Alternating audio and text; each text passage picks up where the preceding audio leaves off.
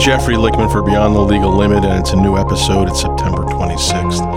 And over the past week, I spent some time actually listening to other podcasts. Not a lot of time, a few minutes. Why a few minutes? Mainly because they're unlistenable. I don't know if you listen to any other podcast, but this one I don't. In fact, I don't even listen to this podcast. I do it and then I don't listen to it again because I don't want to hear myself speak again. I've heard it the first time. Why do I need to hear it the second time? But podcasts are horrific. They're boring. You can tell, at least in the true crime area, that the people that are doing the podcast usually don't have much firsthand knowledge of what they're talking about. And if they do, they're reading off of a script. I mean, you can hear it. You can hear them reading as opposed to emoting naturally. So I guess the point of me telling you all this is that this is really a great podcast. That's why I keep doing it. One is because I like to get down all of my memories, as many as I can, permanently, because over the years you tend to forget them. You always want to put down notes of things that are happening that are interesting in your life, but you very rarely get that opportunity to do so in a contemporaneous manner. And this is really, a great podcast. It is. I mean, it is. As it comes out of my mouth, sometimes it's very interesting. And I know that it's interesting, and I'm giving you stories that you're not going to hear anyplace else. Now, granted, this part of this week's podcast for the last minute and a half is not particularly good or very interesting, but that's going to change, at least somewhat. Now, there are some topics I want to talk about in the news.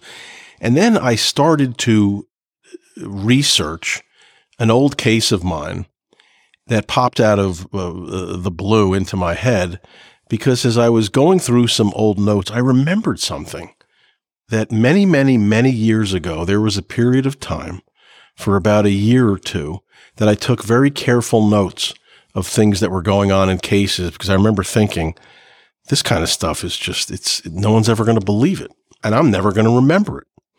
Well, I took contemporaneous day-to-day notes of a bunch of cases as they were going on, and then I just forgot about them. Well, I found them this weekend as I was putting together some notes on one of my cases from 1995, 1996. I was 29 and 30 at the time. And when I read the notes, it was jaw-dropping to me. The memories came flooding back. Sometimes memories are gone. They're just out of your mind forever. But if you can get the slightest bit of hint, of a whiff of a memory, it all comes back to you. And you never would have remembered it if not for that little push, that little nudge. And that's what happened this weekend when I found notes about a criminal case, an extraordinary case that it's stunning to me that it's been lost to history. Because it's that shocking of a case. I was only involved in a small part of it, but I was there for the end of it, the very end.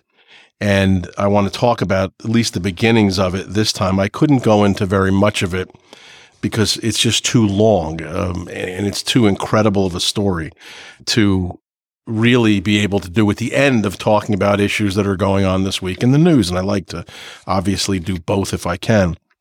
But the case that I'm going to talk about next week in full is the case of Howie Krantz and Michael Burnett, also known as Michael Raymond.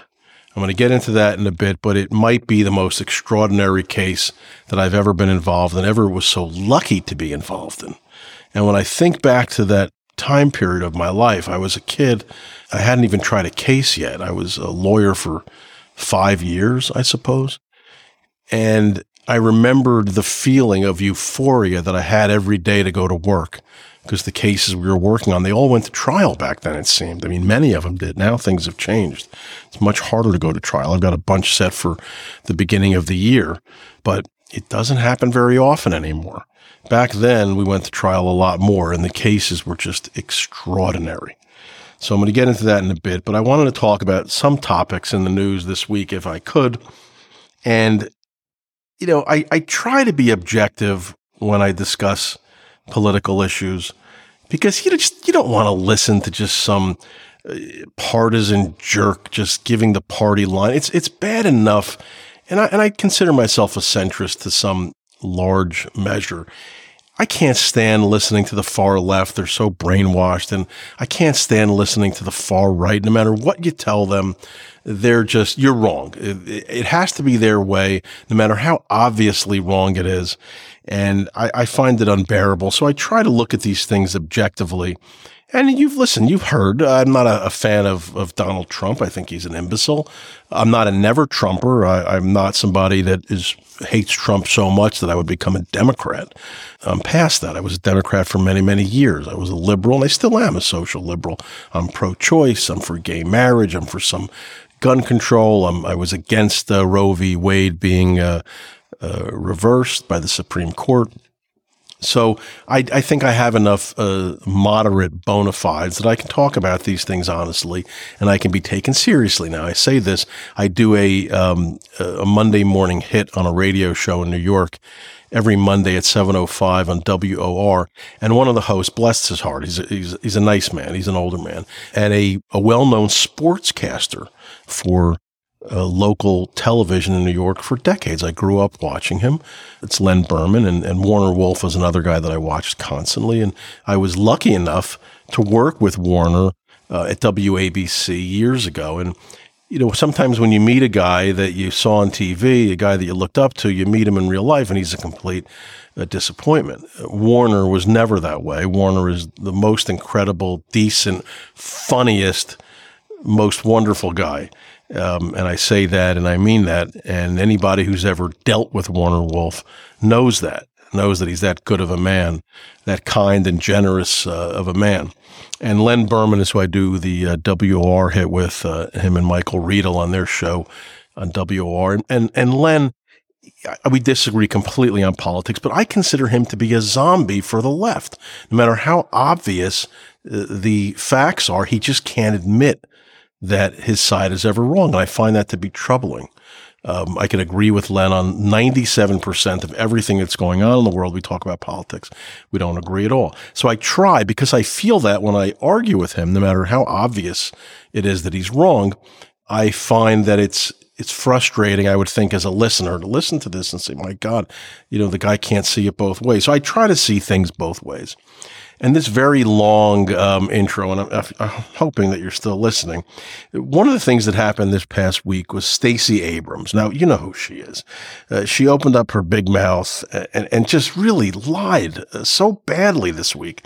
And she's one of the leading voices in the Democratic Party today, and she's currently running for governor of Georgia after having narrowly lost in 2018 to Brian Kemp. I think she lost by about 50,000 votes, and she maintains today that the race was stolen from her, that there was voter suppression, and she still has not conceded that election 4 years later. She still won't admit that she lost, and I would say to you, to the liberals that are listening, and there are certainly some of you, I know, doesn't that sound familiar? That somebody won't admit that they lost an election? Doesn't it sound annoyingly familiar? Well, you see, it's on both sides of the aisle. It's not just Trump, it's Stacey Abrams as well. And this is not an insignificant person in the Democratic Party. But anyway, last week, she actually stated in public that fetal heartbeats that are heard around 6 weeks from ultrasounds are not heartbeats at all. And her exact quote was, "There is no such thing as a heartbeat at 6 weeks." And she means of pregnancy, of gestation. And if you do a 10-second Google search on fetal heartbeats, you'll find accepted science, including from such esteemed hospitals like the Cleveland Clinic, which made clear that at about 6 weeks, a heartbeat can usually be detected in the fetus. And anyone who's ever had a child knows from that visit to the doctor at around 6, 7 weeks, you can see your baby's heartbeat in an ultrasound. You can hear it and you can see it. So my initial thought was, my God, why is she lying about something that is so, it's just such an accepted scientific fact? Well, she was speaking in opposition to Georgia, that's where she's from, legislation which would prevent abortions if a fetal heartbeat can be detected. So naturally, if you're a far lefty and you are for abortion, and you want abortion to be legal, well, you want that heartbeat to not begin until, I don't know, age 5. You want it to be as late as possible, because if abortion won't be allowed once the heartbeat starts, then you want to delay the heartbeat to allow for abortion for as long as possible. And that's disappointing, again, because I understand that abortion is so important to Democrats. Listen, it's important pro-choice, as I said, I am, to me as well. If they're willing to lie, though, about accepted medical science, that's not a good sign, and that it's really bad. And you have to understand why it's bad, because if we can't trust each other to tell even the most basic truths, my God, we're just finished as a country. Now, immediately after she made this public lie, the far left, of course, fell in line with her, and Planned Parenthood changed its website without any notice to say that at 5 to 6 weeks of pregnancy, a part of the embryo starts to show cardiac activity. It sounds like a heartbeat on an ultrasound, but it's not a fully formed heart. It's the earliest stage of the heart developing. Now, their website used to say that at 5 to 6 weeks of pregnancy, a very basic beating heart and circulatory system develops in the fetus. But naturally, Planned Parenthood, which provides the most abortions, I think, of any abortions probably on the planet, is a political organization. Should not be, but it is. And facts don't matter, just politics. Facts are worthy collateral damage when it comes to this important issue of abortion for Democrats. But here's the thing. Let's say that there isn't a bright line time when the fetal heartbeat can be detected, and I don't know that there really is. I mean, they're saying it's roughly 6 weeks, but I've done some research online. I looked. I'm okay that it's not a bright line number, and as I said, I'm pro-choice. A million times I've said that. 5 weeks where you can hear the heartbeat, 6 weeks, 8 weeks, whatever it is. The fetus does have a heartbeat pretty early on after conception. That's not the part of what Stacey Abrams said that is so completely idiotic, so insane, so completely crazy that she has to be deemed unfit to serve as governor of Georgia or even mayor of Simpleton or Crazy Town. She's just too nutty. And her full comment was, quote, "There is no such thing as a heartbeat at 6 weeks. It is manufactured sound designed to convince people that men have the right to take control of a woman's body." I'm going to say that again because it's so fucking crazy. There is no such thing as a heartbeat at 6 weeks. It is a manufactured sound designed to convince people that men have the right to take control of a woman's body. What is she suggesting? That the ultrasound is a fraud? That it's not real? That the sound is manufactured? That it's not a real sound? That women who have ultrasounds, have had them for decades and heard their baby's heartbeats were actually the victims of a fraud? That's a fraud designed so that men can control their bodies? I mean, this is like the worst QAnon lunacy. You know, the left makes fun of the far right with that QAnon garbage, which is Alex Jones stuff and that Nick Fuentes and all that with those crazy QAnon conspiracies. Well, guess what? Stacey Abrams just said something equally, if not more crazy. Listen to me. No one wants to control your body. No man does, at least, Stacey Abrams, I assure you. No man on the planet wants to control your body. But what part of this was so completely ignored, everybody just approached, in the media, everybody just approached this at, well, you know, Stacey may be talking science. She's just saying something that isn't exact bright line timing in terms of when the fetal heartbeat can be heard. But no, they ignored the rest of it. What they said in their headlines, and I'm looking at MSNBC right now online, Fox News is attacking Stacey Abrams for speaking the truth. They conveniently left out the part about the ultrasound being a fraud. The ultrasound was invented by a doctor in Scotland in the 50s. Apparently, Dr. Ian Donald wanted control over Stacey Abrams' body when he discovered the ultrasound in the 50s. Now, Abrams was a member of the Georgia House of Representatives for 10 years before running and losing the governor's race in 2018. Since then, she's been a voting rights activist, and her efforts have been widely credited with voter turnout being boosted in Georgia, including the 2020 election in which Joe Biden narrowly won the state, and also the following Georgia special U.S. Senate elections, which gave Democrats control of the Senate in late 2020. I mean, she's largely responsible for that, and also Donald Trump insinuating to his voters they should stay home as a protest to him losing the election and getting robbed, so he said. So that's why the Democrats have control of the Senate, and Stacey Abrams gets a lot of that credit, or is at least given a lot of that credit. Now, but she does have a habit of doing and saying really dumb things. When she ran in 2018, she admitted that she owed more than $227,000 in credit card debt and student debt, and back taxes of about $54,000. And that's the weird part to me. I don't have a problem with her having credit card debt. I mean, people have credit card debt. People have student loans. I get it. But the tax debt, I didn't understand. She didn't pay quarterly taxes on self-employment income in 2015 and 16 because she said, quote, life got in the way. And she decided to spend the money which she had for taxes on other things she wanted to spend it on, which she claimed was her family's medical bills. Which seems a little disingenuous because I did a little reading, and apparently she had no problem in 2018 donating $50,000 to her failed gubernatorial campaign. Now, that money would have eliminated her tax bill, but instead she gave it to her campaign. I mean, look, she used the money for TV commercials instead of paying her taxes. Me, you, we'd probably get indicted. Nobody's going to fuck around with Stacey Abrams because you just can't. You don't want to be deemed racist. That's really, what else could be the explanation? Now, when she was a state legislator in Georgia from 2007 to 2017, she was only making about $17,000 a year.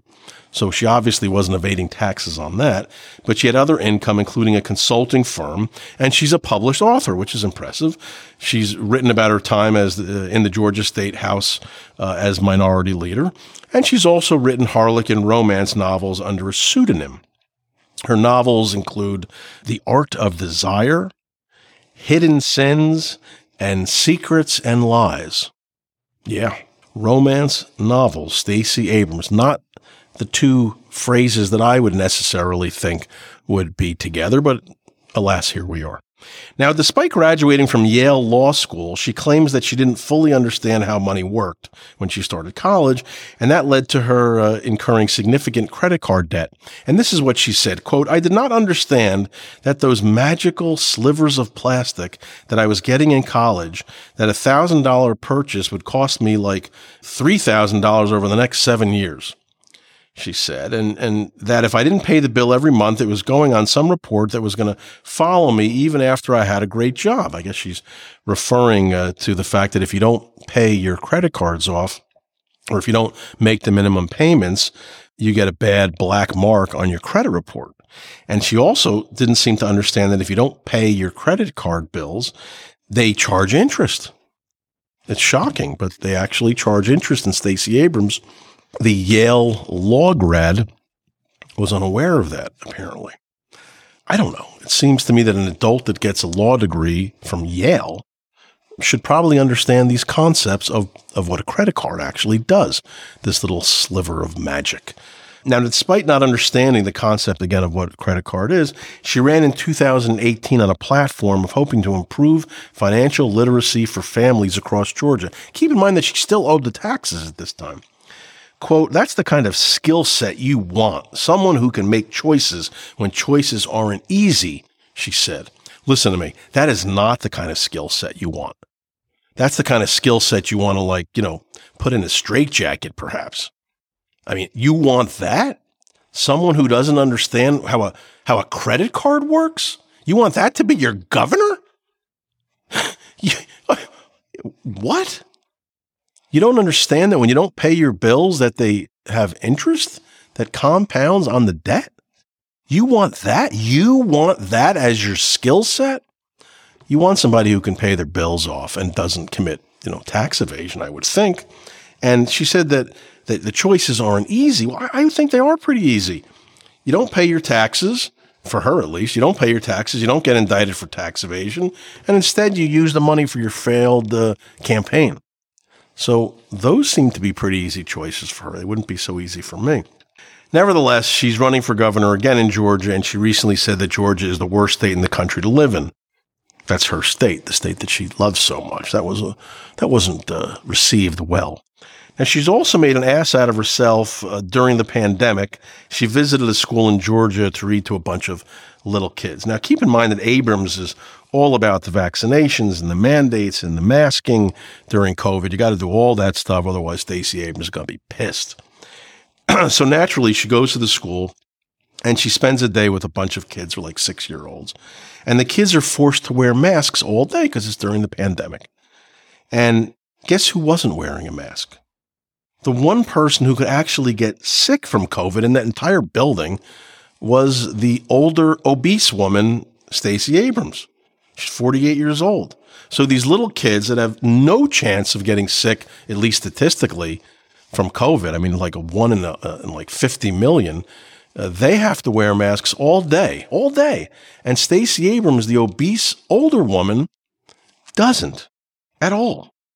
It just doesn't really make any sense. I mean, she could die from COVID due to her, her obesity. And again, this Yale law grad, she tweeted a photo of herself with the kids all wearing masks while she's not. She didn't think that this might be a problem. She had no idea that people might be upset.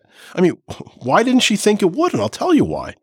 Because people, the lefty leaders like Gavin Newsom, the governor of California with all the hair gel, and other leftist politicians, they just view masks as theater, despite them supporting mask mandates for the rest of us.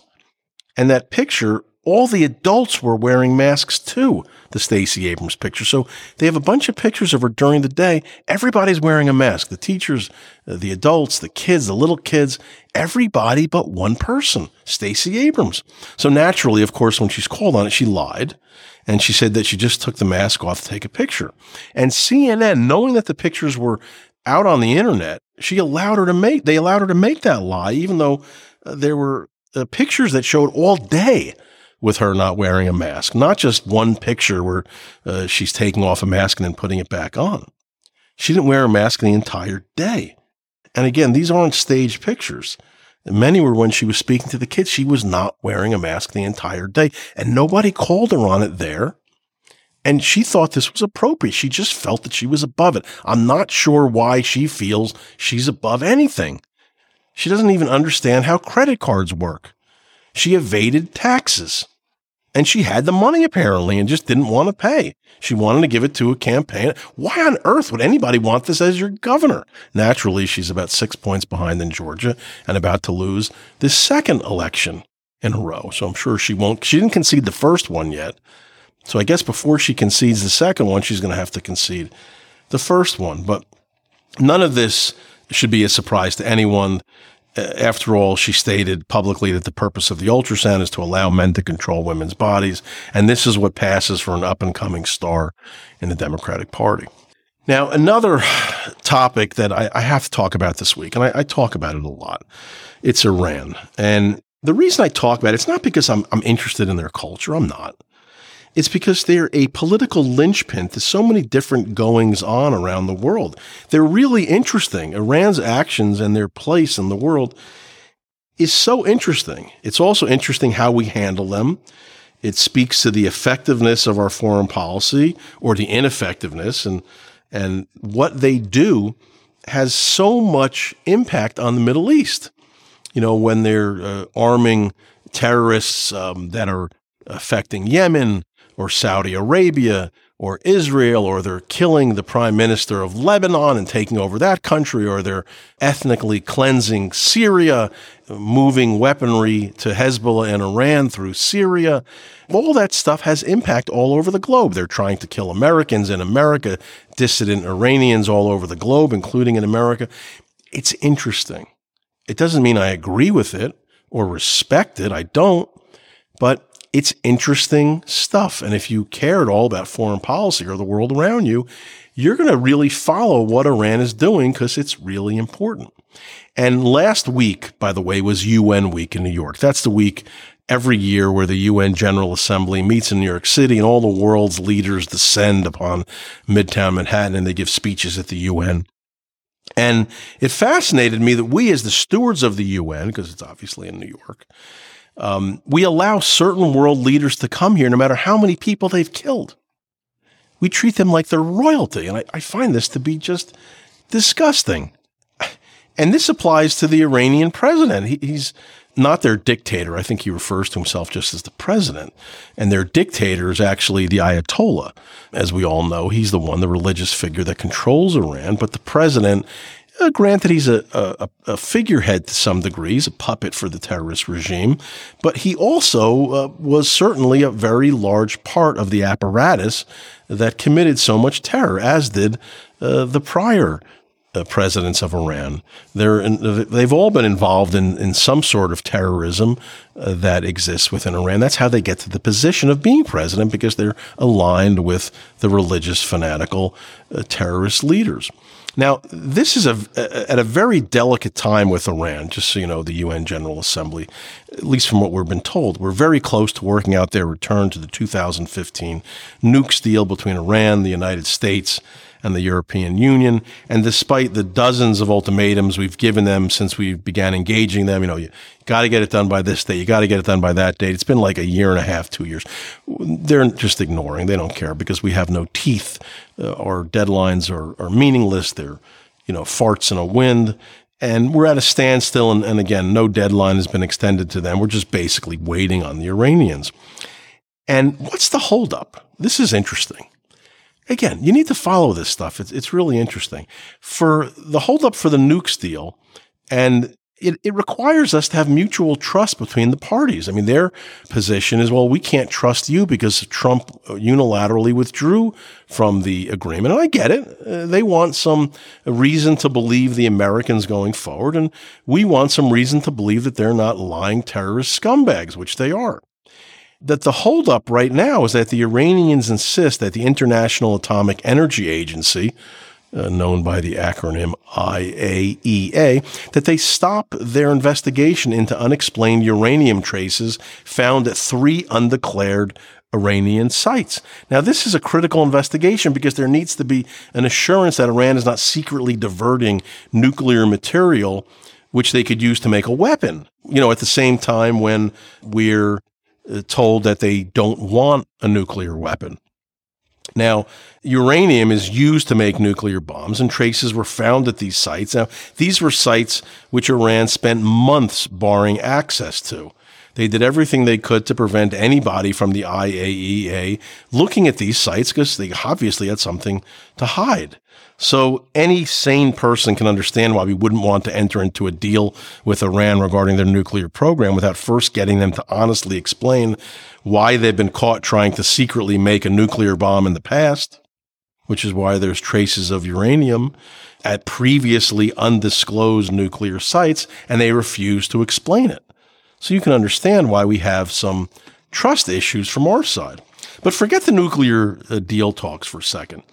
Forgetting all that, this is how insane we as stewards of the UN in New York are. Keep in mind that during the very week that Iran's president came with his giant entourage to New York City for UN week, there's massive upheaval and violent protests inside Iran in which Iranian forces are using live fire on unarmed protesters, killing dozens. And that's before the real crackdown has even started. And you're asking, dear listeners, why is there such many protests in Iran? Well, I'm going to tell you. Because the terror regime's morality police, yes, they actually have morality police. These are police. These are men who walk around Iran and they arrest or beat women in the street if they're not dressed properly in public. They arrested a 22-year-old woman for wearing a loose-fitting hijab, and that's that covering over their heads. And then they beat her to death. They lied about it and claiming that she died of a heart attack. And that happens so often that a 22-year-old dies of a heart attack, a healthy woman with no prior conditions. But they claimed that she had a heart attack while she was staying in a guidance center. That's a re-education center where women are taught how to follow Iran's rules on female clothing.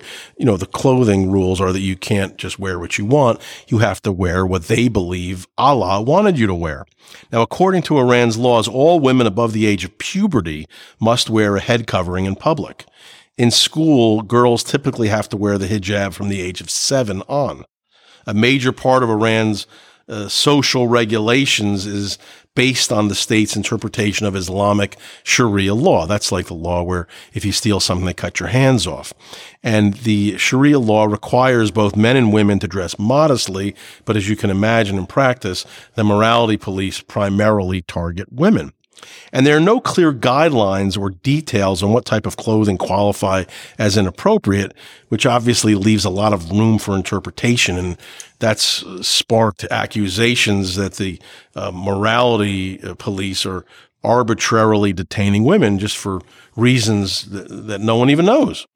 And when they arrested this woman, her name was Masha Amini, she was wearing what is widely considered to be conventional clothing by Iran's standards. She had a long, plain black dress with a black and white headscarf. But no, that wasn't enough. She was detained and brought into a van where witnesses said she was beaten. Because you can't wear a loose-fitting hijab in Iran and not get the shit beaten out of you. A 2018 survey showed that between 60 to 70% of Iranian women do not follow the Islamic dress code strictly when they're in public. So now young people all over Iran are protesting. It's understandable. It's a very young country, Iran is. Iranian authorities, of course, blocked access to the internet because they don't want the protesters to be able to communicate with each other. And they also probably don't want them to read what the rest of the world is saying about these protests, that the rest of the world supports them. But again, you've got a very old, religious, murderous dictatorship, a small bunch of people lording their power and their abuse over a very young, more modern nation. And that's why you're having these protests. The average age of Iranians is about 30, and Iranians are clearly tired of decades of oppression by their fanatical dictatorial regime. They want freedom, and they're currently fighting for it, even though they know they're going to be killed. They don't have weapons. They're fighting in the streets against terrorists with guns. And it's funny because Iran is constantly complaining about Israel going into the terrorist areas of the West Bank and Palestine, with air quotes around Palestine, and they're fighting armed, lunatic, Iranian-paid terrorists. And when Israel kills someone who's shooting at them, Iran screams and yells how horrible it is that they're killing unarmed protesters when in fact they're killing armed terrorists. But in Iran, they really are unarmed young people, and they're being slaughtered in the streets just because they're tired of being abused. Naturally, you're looking in the West for where are the liberals? Where are those liberal women who don't like the fact that the Iranians are forcing women to wear the hijabs in the street? And if it's not tight enough, it's got to be tight, high and tight on their heads. They get the shit beaten out of them in a van, and they get killed sometimes. The Western women, where are they? Where are all those liberals? I guess they're probably in the same place that when they support the Palestinians, they look the other way when Palestinians are lynching gays. They're all for gay rights and women's rights, those lefties in America, those women, the ones dancing in their kitchens. But when it comes to actually women's rights in practice, they're not around. They're spending their husband's money and they're making their potions and their elixirs. And I know I get emails. I have an email from a friend who asked me, what is it with you and you hate these liberal women that dance in their kitchens? And I'll tell you why. I mean, it's no real secret. They're the ones that are so dumb, so uneducated, so completely out of touch. They're the ones that gave us Obama. They're the ones that gave us Joe Biden. Which is okay. They should be allowed to vote the way they want to, but they're not voting because they understand the issues. They're the only group that is pro-Biden right now. We talked about this on a podcast a few weeks ago. Every other group, except I think for blacks and suburban white women, everybody else knows that Biden is a complete disaster, but they don't understand it. They don't seem to understand. So yes, that's why I hate them. You asked, Now I'm telling you why. And none of them are out there protesting for these women that are being slaughtered in the streets in Iran because they won't wear a head covering. Where are the women in America? I think the only one that spoke about it was AOC, Alexandra Ocasio-Jimenez Cortez. Did I miss a letter in there? She said something, and for that I give her credit, even though she's wrong about everything else. But for some reason, Nancy Pelosi, all those other women in the squad, the bald one and the one with the, what's her name, Omar, the one who hates Jews, they all hate Jews. Anyway, nobody said a thing. They don't support the women in Iran at all. For some reason, they support the Iranian dictators. And their president, Iran's president, came to New York during all of this for UN Week. Well, he's got a nickname. He's got a nickname. I don't know if you're aware of this. It's the Butcher of Tehran. That's Iran's capital. Ebrahim Raisi was sanctioned by the U.S. government for his role in the 1988 massacre of over 8,000 innocent Iranian political prisoners and his crackdown of peaceful protesters in 2019, which resulted in the mass murder of about 1,500 more young Iranians. This president is said to have personally whipped prisoners with electric cables while ordering hundreds to be shot, thrown off cliffs, and hung publicly from cranes. Raisi started his career in 1981 as the prosecutor of 2 provinces in Iran. He played a leading role in persecuting minorities, especially the Baha'is, and political opponents that left untold numbers dead, tortured, and jailed. He then moved to Tehran as the deputy prosecutor, and he served as member of the so-called death committees, and in 1988, as I said, was directly implicated in executing some 8,000 political prisoners who had already served non-capital sentences. This is the president of Iran who was in New York. From 2004 to 2014, he was elevated to the position of Deputy Chief Justice in Iran. And can you imagine what passes for the Chief Justice in Iran? During his 10-year tenure on the bench, Iran experienced, if you can believe, even more deterioration in human rights and religious freedoms. He punished political opponents and dissidents. He accepted forced confessions obtained under torture, and he used them as evidence in court. Took a very strong position against women who defied the modesty laws, including the veiling, as I said. As the Deputy Chief Justice, he helped to launch hostage diplomacy program, which if you follow Iran, you're aware that what it's done, they want to get out their operatives who were jailed in the West. So Iran started targeting dual nationals and foreigners for possible exchange. If you're dumb enough to go to Iran as a dual citizen from, let's say, America and Iran or England and Iran, well, they seize you, they torture you into making false confessions, and then they bring you before a court where they had sham trials. They give you lengthy prison sentences, and then they try to swap you with their own prisoners in Western prisons. Some 35 Westerners, among them 17 Americans, were arrested on trumped-up charges such as espionage, crimes against national security, and crimes that undermined the Islamic Republic of Iran during his tenure. And recently we've learned that Iran tried to assassinate members of America's government, John Bolton and Mike Pompeo. All that was under Raisi's watch. And under his watch, they've targeted Iranian dissidents who are living in America today. He's trying to kill Americans. He sent them to Brooklyn today.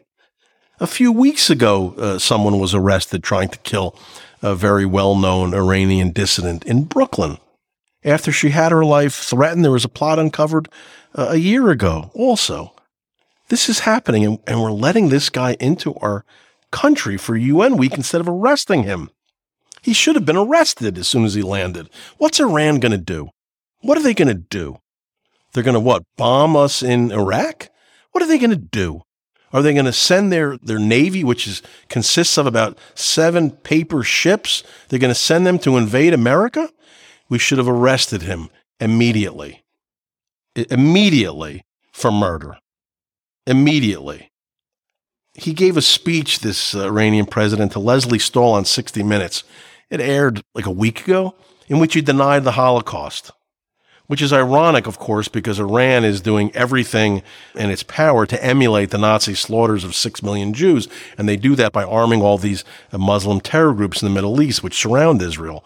Hamas in the Gaza Strip, Hezbollah in Lebanon, Islamic Jihad in the Gaza Strip. And their sole purpose is to destroy the Jews in Israel. Instead of being arrested at JFK, he was met like a respected foreign dignitary. The NYPD, the U.S. Secret Service, they were all there to protect him. This is your government. This is the Democrats in charge. Under Democrats like Obama and Biden, we've given Iran a free pass for decades. Remember what they did to us in 1979, where they kidnapped our workers, our diplomatic workers for 444 days at the U.S. Embassy?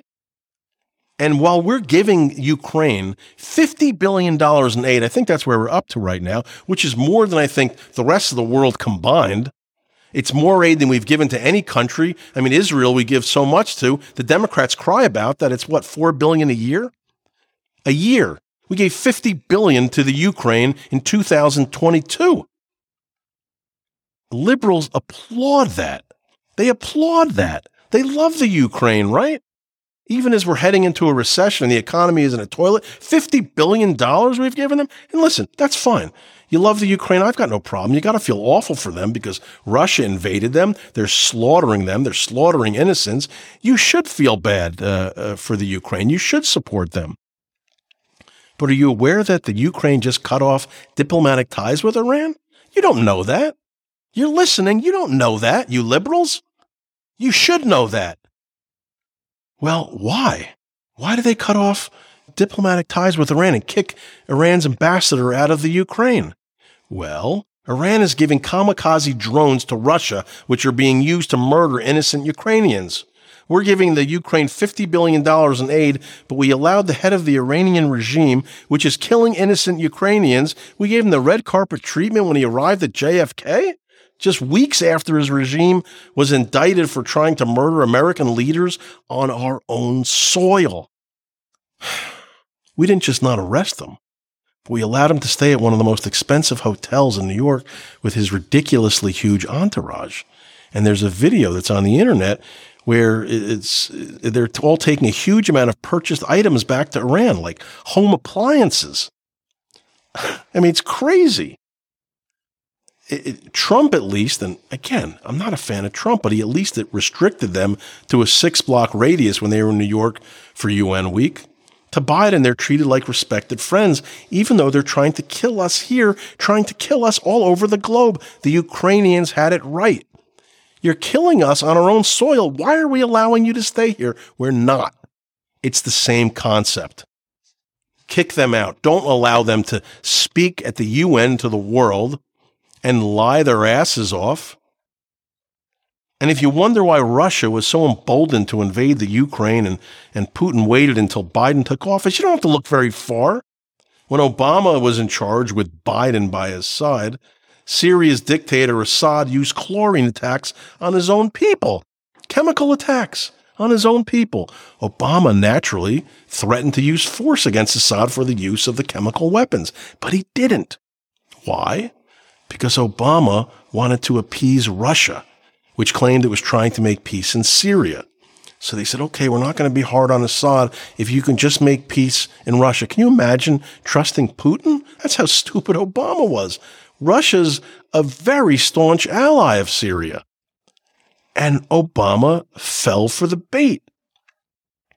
And Obama felt that he needed Russia also, not just for Syria, but he thought that he needed Russia's help to induce Iran to enter into that the 2015 nukes agreement. So he trusted Putin. Now, what do you think of Putin, lefties? Is that someone you can trust, or do you think he's absolutely batshit insane? He is. He's insane. Guess what? Your hero, Obama, he trusted them. He let them into Syria. And that's where they are now. He trusted Putin with a guy who was gassing his own people. Putin saw how weak the Democrats were then, clearly, by not getting tough on Assad in his use of chemical weapons. So what did Assad do when we didn't use force? Well, he just kept on using chemical weapons. He killed 85 more people, many children, with a sarin-filled rocket. And instead of punishing him for using nerve gas on his own people, as I said, Obama took Russian President Putin up on an offer to peacefully dismantle the Syrian chemical weapons program and craft there's a UN resolution to make sure no gas attacks ever occurred in Syria again. Obama got fooled, and you wonder why Putin had no concern about Joe Biden when he invaded the Ukraine, because he knew that Joe Biden was just another example of Barack Hussein Obama. Anyway, I'm done talking about Iran. I'm going to finish up this podcast and talk about, briefly, the case of Howie Krantz. This is a case that when I was working for Jerry Shargel, and I'm sorry that I'm like whipsawing you. I mean, you're listening to me. I'm getting foaming at the mouth about Iran, and now I'm talking about Howie Krantz. The case of Howie Krantz and Michael Burnett, that was his co-defendant. It was also known as Michael Raymond, which was not his given name, but a name that he ultimately changed his name to. Michael Raymond was one of the most prolific con men and government informants in the history of America. And this is a case that is lost to history. For decades, Michael Raymond defrauded people, he killed people, all the while acting as an undercover agent and informer, which resulted in scores of corruption indictments in New York and in Chicago in the mid-1980s. And whenever he'd get caught committing a crime, he'd work off the time as an informant. This is what Michael Burnett / Raymond, he played a crucial role in the FBI investigation of bribery in the New York City Parking Violations Bureau. That was a probe that ended, you don't remember because you're too young, it ended with the suicide of Queensboro President Donald Maness. It happened when I was in college, I remember. And the conviction of Bronx political boss Stanley Friedman, who coincidentally was Jerry Shargel's client. I wasn't working for him then, I was in college. And I was there for the end of the line for Burnett, or Raymond, whatever you call him. And Jerry and I represented Howie Krantz, who was tried along with Raymond for the murder of a bank teller who was his accomplice in a check counterfeiting scheme. This murder was so awful, it's almost not to be believed. And I'm not going to tell you this week about it, but I'm going to go into it in detail next week. Krantz was Burnett's longtime attorney, and he used his role as an officer of the court to assist in the murder of the bank teller. Burnett, Krantz, and the hitman, Stephen Brown, went on trial for this murder in 1996. I was 30, working for Jerry. And this federal trial was utter madness. One of the defendants punched his lawyer in the face in front of the jury. Another defendant faked a heart attack in order to end the trial day early. Bad evidence was coming in. One of the defense lawyers nearly caused a mistrial due to his doodling during the trial. I'm not shitting you. This all happened. And I kept notes for what occurred for some reason back then. And I've read my notes from the bail hearing for Howie Krantz. I hadn't looked at these notes in decades, but I'm glad I made them because I gave a blow-by-blow account of an incredible day in court, of which I wrote the following contemporaneous note from 1995. Quote, "For the next 2 weeks, I hear this line screamed from Jerry's office as he delights yet another excited listener with the best courtroom scene he claims that he's ever witnessed." That's what I'm going to describe in part next week. I was a young lawyer in 1996. As I said, I was 30 when the trial went down. The internet was not a big thing. So the trial, I suppose, didn't get the publicity globally that it should have. And I also had no idea how crazy the people sitting next to me were back then. I didn't know the full history of Michael Burnett, real name Michael Raymond. That's not even his real name. I didn't really know who he was when the trial was going on. I was just worrying about the trial. That's all I could worry about back then. I researched them over this weekend, and it took me down a rabbit hole that I never knew existed. And the ending of this it's just too much. It's that incredible. Jeffrey Lichtman for Beyond the Legal Limit. Thank you for listening today. I'm sorry to leave you on that cliffhanger, but join me next week. You can find me on Apple Podcasts, on iHeartRadio. You can find me on Spotify, and write to me at beyondthelegallimit.com. And I'd love to get any feedback you have. I obviously want to talk about whatever you want to hear. But next week, you're going to hear the full story about Howie Krantz, Michael Burnett, and probably the craziest trial I've ever been involved in. Thanks for tuning in.